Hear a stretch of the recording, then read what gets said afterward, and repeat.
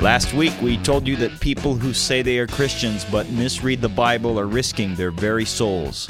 You can't chop up the Bible on the one hand and then on the other hand understand what it says about who Jesus is and what he did to supposedly save you. Tonight, we're going to start showing you how to read the Bible the right way, introducing you to a little thing called the covenant of works. And if you see that in the Bible, then you'll see Christ and his love for you very clearly. But if you miss it, you're in trouble. We're glad you're tuned in tonight to Sinners and Saints. In an age of moral bankruptcy, political sleaze, theological confusion, and aimless religion in a mindless church, we're addressing the need for a Bible-based, vibrant, intellectually rigorous, 21st century Christian faith. We're instructing the mind, engaging the heart. This is Sinners and Saints. Theology with an edge.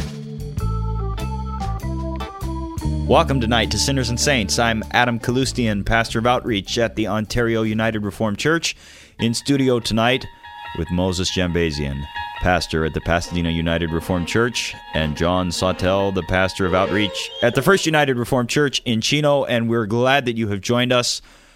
We're making the outrageous claim again that if you say you're a Christian but you don't know how to read the Bible, you're risking your very soul. I mean, I believe that you'll be damned if you read the Bible wrong and you don't understand the gospel clearly. What do we mean by that? We mean basically that God is a God who actually expects to be in dialogue with us, that we are not to be ignoring him, and we are not to take his word and butcher it and take out little sections and tell him this is the totality of what you will receive from us and you will reward me for it. We believe that you will actually read the whole scriptures. You will actually have them taught to you by people who are trained and ordained, and you will learn, understand, believe, and be saved. This is so offensive to a culture that hates any kind of intolerance. But the Christian community sort of feels shielded from that. We're not like the world where we accept everything. Well, and a community, they do. Right, and a community and a culture that is radically subjective, and there's no wrong opinion. We can all have our own opinion at the end of the day. As long as we're sincere in our belief about whatever it is we believe, God's going to wink at our ignorance and our false doctrine and just go ahead and let us in. Yeah, and that's right, because Christians think they're somehow shielded from that culture because we all at least say the word Jesus, and we have all kind of prayed that sinner's prayer, so we're all kind of on the same side. And now don't touch that, but we're saying no. So never mind that I denied that he's eternal Son of God. Never mind that I never accepted the fact that he became incarnate to save me from my sins. I believed in this nebulous, vague idea of Jesus, and I got goosebumps on my spine when I said I believed in him, so it must be a genuine conversion experience. Right. Specifically, what we're talking about tonight, never mind that I don't really know, I could not really explain to you biblically what it means that Jesus saved me. That's what we're talking about tonight. People can claim Jesus, have accepted him, so all these things that they talk about and have really no idea because they're misreading the Bible. It's all the secondary things that you have to rely on. I did pray the sinner's prayer. I did feel the tingling in my spine. It was at a camp. I threw my sins into the fire. I have all these definite That's a great one. Yeah, literally threw your sins into the fire. Yeah, but the thing is, the idea of actually knowing and understanding what all that means is offensive to people when you push them and say, do you really know what Jesus did for you? In fact, why does it make any sense in your worldview that Jesus, the Son of God, took on flesh and came to earth? If you can't really understand that, then you probably don't have a saving knowledge. You don't have what is of the essence of faith, which is that knowledge first, that base that builds up into a trust. And you know what? It's okay that this is a little bit offensive, because you have to remember what Jesus said. I came on earth not to bring peace, but a sword. That was what was prophesied over him by Simeon when he was presented in the temple. That's what his own self-understanding was. Rising in the midst and falling of of many. The rising and falling of many. I've appointed. He's been appointed for that. And so the fact that it has a little edge to it shouldn't bother anybody, as if it's unchristian or something. Okay, so where do you go? Here's broad brush, biblical strokes. Here's how the Scripture basically lays out the history of our whole human race. This helps us to understand why Christ came, what he did for his people. We're thinking of Romans 5 and how it explains to us what happened in Genesis 3 and what's called the covenant of works. And the basic idea here, the basic understanding of the covenant of works is what? Okay, Adam is created by God. He is commanded to obey God. If he obeys him, he will be blessed. If he disobeys God, he will be cursed. Now what happened? Adam fell, right? Christ comes, and he, in Adam's place, obeys for his people. He perfectly obeys the law of God, and then submits himself to a bloody murder to pay the penalty for his people who had sinned. That is, Christ accomplishes all of the salvation, all of the requirements of God for us to be made right with him. That's the basic concept that Romans 5 instructs us in, and how it explains Genesis 3. Right. Now the difficult part is to draw all of what you just said out of Scripture. And I think the first stumbling stone that you're going to come across is you just have said, like, covenant of works several times here. Adam's in a covenant. And yet, as I read my Bible in Genesis 1 through 3, I don't see the word covenant there anywhere. Well, that's the same problem that we have. We don't see the word Trinity anywhere either. But there are those things which are the good and necessary consequences. In other words, as you read Scripture, there is no other way to understand a particular item than these theological concepts that we are giving. And that's one of them. If God comes and speaks to Adam and says, do these things and you will live, fail to do these things and die. Of course, he only gives one half of it. Eat of the tree of the knowledge of good and evil, and dying you will surely die.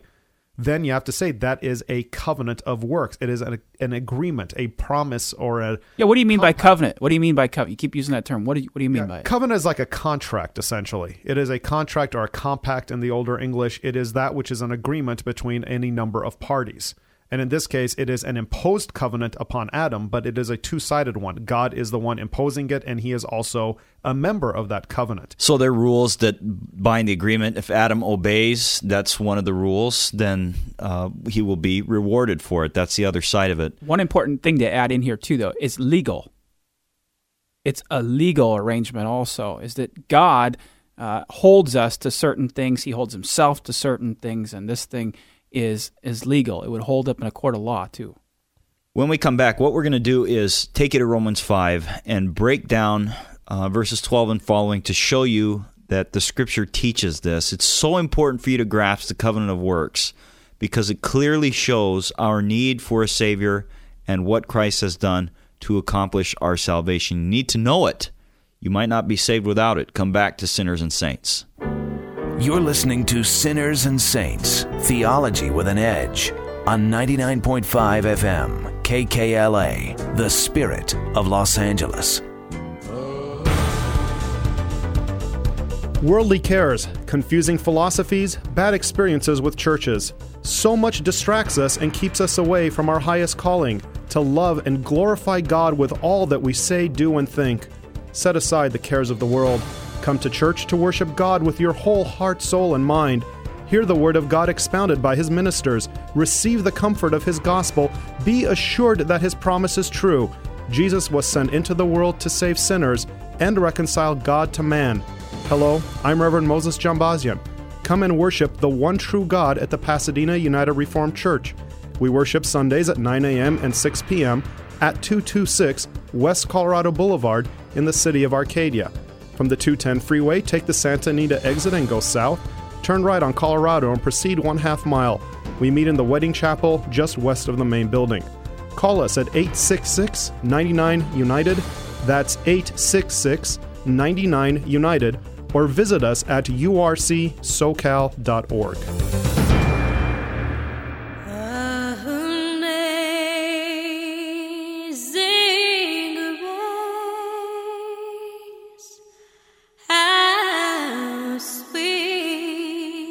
This is Sinners and Saints, Theology with an Edge. You're back listening to Sinners and Saints. Adam Kalustian with Moses Jambazian and John Sautel. We're pastors at local United Reformed churches. You can find us. You can find churches that preach the gospel fully by calling 866-99-UNITED. We invite you to come and join us. We look forward to the opportunity to meeting you and serving you. We're talking tonight about reading the Bible properly as it pertains to our salvation. And we said that you don't want to miss this idea of the covenant of works that's taught in the Scripture. Now, you'll hear some people say, well, there's no such thing as a covenant of works. The Bible doesn't talk about it. But actually, there is. In fact, it's all over the place. Again, just as you look at what is going on in the Scriptures, there is no other way to explain it. But even in the actual wording, Hosea chapter 6, verse 7, But like Adam, they transgressed the covenant. There they dealt treacherously with me. Now, depending on what translation you have, it might say, like men, they transgressed the covenant, or at Adam, they transgressed the covenant. But neither of those make much sense in the context. Number one, we know of no city named Adam where some rebellion took place that Hosea would be referring to. And the other is, like men, it doesn't add up. What is it that men did to transgress what covenant? You wouldn't repeat men. Like men, men transgress the covenant, or like men, they transgress the covenant. It's obvious. You would just say they transgress the covenant. So it's a referent to the historical Adam figure that we find in Genesis. Yeah. So what Hosea is pointing out is that there was something that occurred between Adam and God, a covenant agreement, and Adam transgressed it and therefore brought about the death. Yeah. So the point is, it's mentioned, the covenant of works, explicitly in the Old Testament, but the real instructive text is Romans 5. If you don't have a clear handle on Romans 5 and its explanation of our desperate condition as sinners and what Christ has done for us, then you really need to work on getting a handle on it. Romans 5, we could just start looking at it by beginning at verse 12. I'm reading from a New King James. Therefore, just as through one man sin entered the world, and death through sin, and thus death spread to all men because all sinned, you can see that Paul's making the beginning of this comparison. He's, if you skip down to verse, say, 18, therefore, as through one man's offense judgment came to all men, resulting in condemnation, even so through one man's righteous act the free gift came to all men, resulting in justification of life. You see him finish off the comparison. The comparison he's going to make is between two men, Adam and Christ.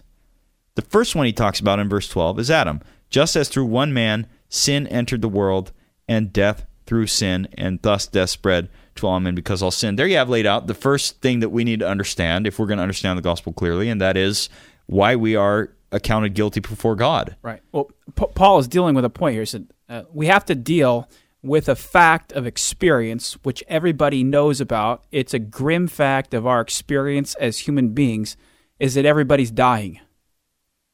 Okay, you can't get around that point. That's not doctrinally controversial. That's not a disputed fact. Paul is simply asserting something that anybody would agree with. Yeah, everybody's dying. Why?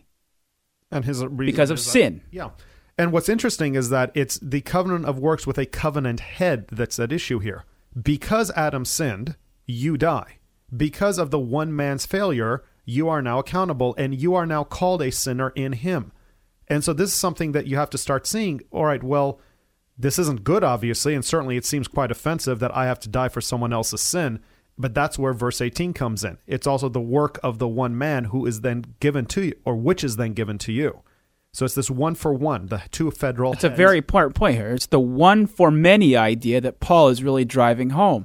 You can't deny the fact. Again, everybody's dying, and it's because of sin. How does that all come? How does that come to the many? Because of the one. Yeah, now let's back up a step so listeners know exactly what we're saying.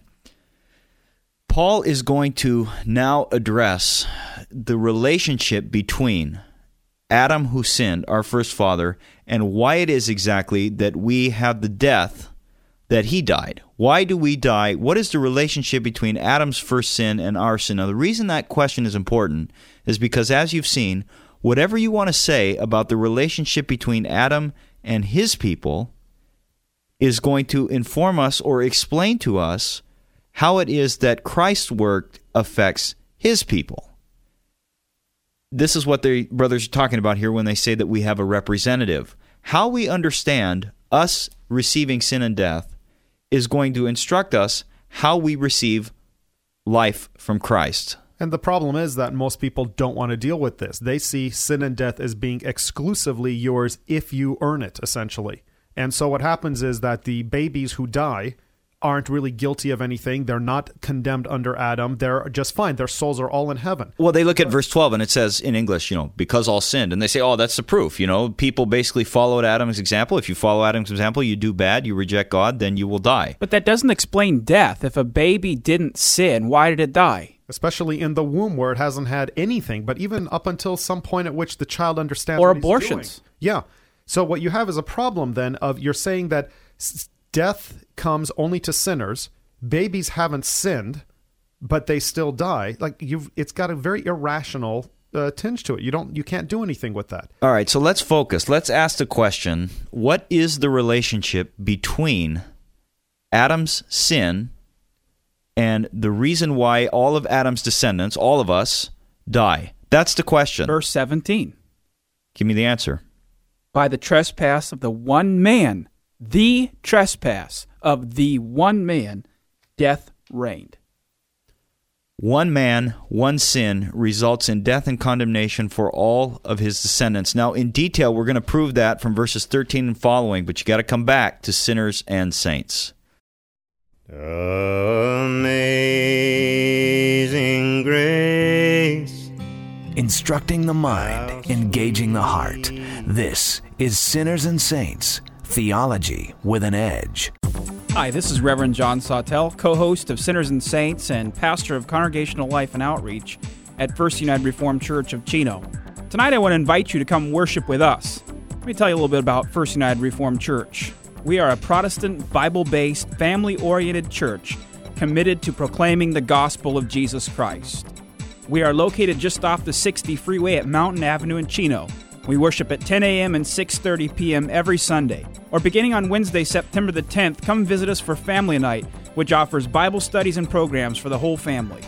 If you'd like more information about our church, give us a call at 866-99-UNITED. That's 866-99-UNITED.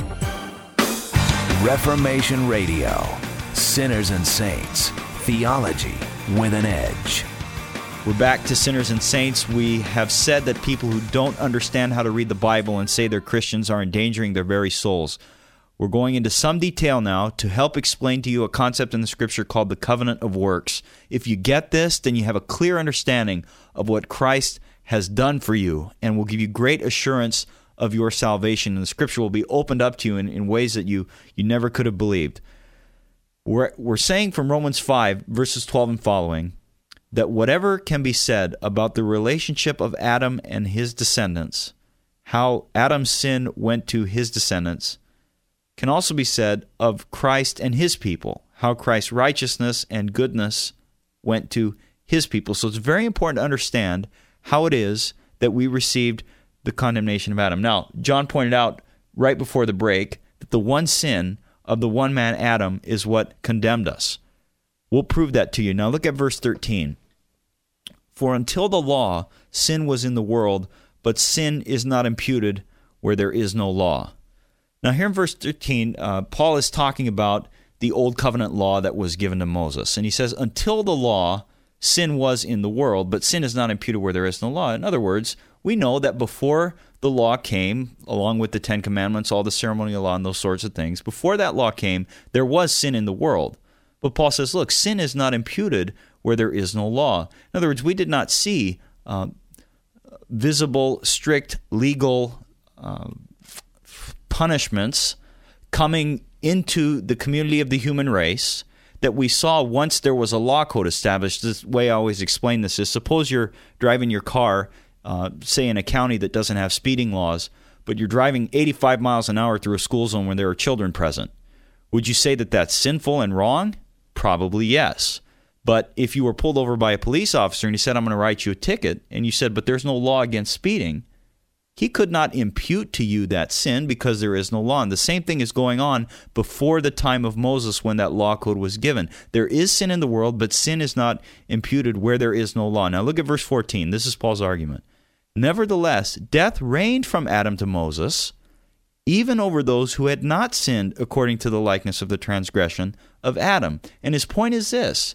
How do you explain that people before the old covenant law came were dying when there was no law, no explicitly revealed law code that they violated, that God would then impute to them the punishment or give them death because of it? The answer is Adam's first sin had been imputed to them already. They are dying not for their own violation of some law code, like Adam died for, or like the people after the old covenant was given died for. They're dying because Adam's sin has been imputed to them, credited to them. Okay, so that answers this argument then, that we are not, that says somehow that sin is the reason why, individual acts of sin is the reason why everybody dies. and they basically seal their own fate and destiny because they sinned. Actually, they came into this world with sin already. That's what you're saying. Because of the one act of the one man, his sin, his transgression of God's law in that covenant of works, resulted in condemnation for himself and everybody he represents. That's repeated 5 times at least in the passage. If by the one man's offense many died. That's verse 15. Verse 16. For the judgment which came from one offense resulted in condemnation. Verse 17. If by the one man's offense death reigned through the one. So it's very important to understand. We die because Adam sinned, and his sin is credited to us. Now, we said earlier, Moses, why that is important. Understanding the relationship between Adam and us and how his death came to us will help us to understand what Christ did for us. Yeah, because the problem otherwise you run into is you take the Ezekiel passages out of context where it says the soul that sins shall die, and then you say, well, if you didn't sin, then you don't deserve death. But of course, you can't explain the thing with the children then, how babies are still dying. But you also have another problem is that if you don't understand and believe this, then if it was your sin only that condemns you and not Adam as your federal head, then Christ's righteousness cannot save you. It has to be your individual acts of righteousness that save you. So many acts condemn, many acts save. So the work of Christ then becomes redundant or useless or absolutely foolish on the part of God to send his only begotten, most cherished Son to die to accomplish nothing, because individual acts of righteousness had to be performed by the subjects who would then get themselves salvation. So what you have to see then is understanding this idea of Adam as a covenant head in a covenant of works relationship with the Father is necessary, in fact essential, so that you can give proper glory and honor and praise to the Savior, who then fulfills that covenant which Adam failed to fulfill and gives you righteousness. Just like a baby who dies in the womb never chose to do anything evil and yet was condemned under the sin of Adam, so you now are justified, though you have not done anything to earn it, have not chosen it, and God gets the glory. See, what's important here is to affirm the fact that these two figures are so central. The fate of all humanity stands or falls with one's relationship to one of these two. If you accept all that we're saying about Adam and the one for the many and the result of their one act and how it works its way out into condemnation and death for sinners, now Paul says that's a type, that's a pattern. He says this is how now we're to understand the work of Christ. If that was true for the first Adam, it's also true for the second Adam. It's also true for Christ. So then he goes on to say in verse 19, for just as through the disobedience of the one man the many were made sinners, so also through the obedience of the one man many will be made righteous. In other words, if that was true in the case of Adam and all he represents, it's also true in the case of Christ and all who he represents. His obedience leads now to my justification. If you pollute that, if you enter in any sort of way, my acceptance or my doing anything is somehow it makes me right with God, you have corrupted the Scriptures and you don't believe the gospel. The gospel is that Christ obeyed the law perfectly, and you, if you belong to him, are credited with his perfect righteousness. Where Adam failed to obey the law of God, Christ prevailed.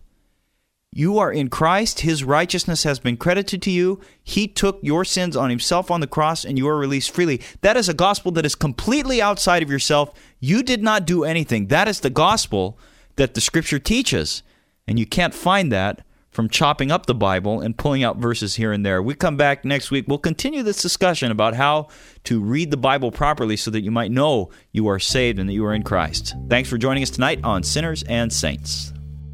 Join us next week as we tackle more topics with the truth of God's Word on Sinners and Saints, Theology with an Edge. For more information, call 866-99-UNITED or log on to the web at urcsocal.org. That's 866-99-UNITED. Are you looking for a church where you don't have to sit there and be cynical and feel so negative about what you're hearing week by week? Do you desire to weekly be refreshed by the preaching of God's Word in truth and honor? Do you want to be freed to sing and pray to Him with your whole heart?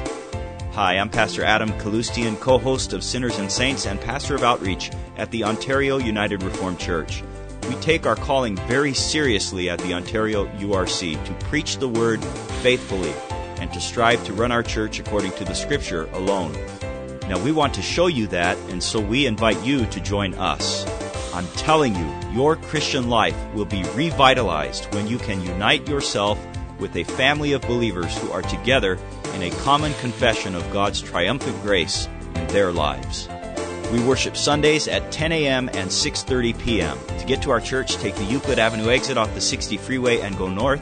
Make a right on Philadelphia Street, and you'll see us on the left-hand side. Find us on the web at urcsocal.org. That's the Ontario United Reformed Church, 866-99 United.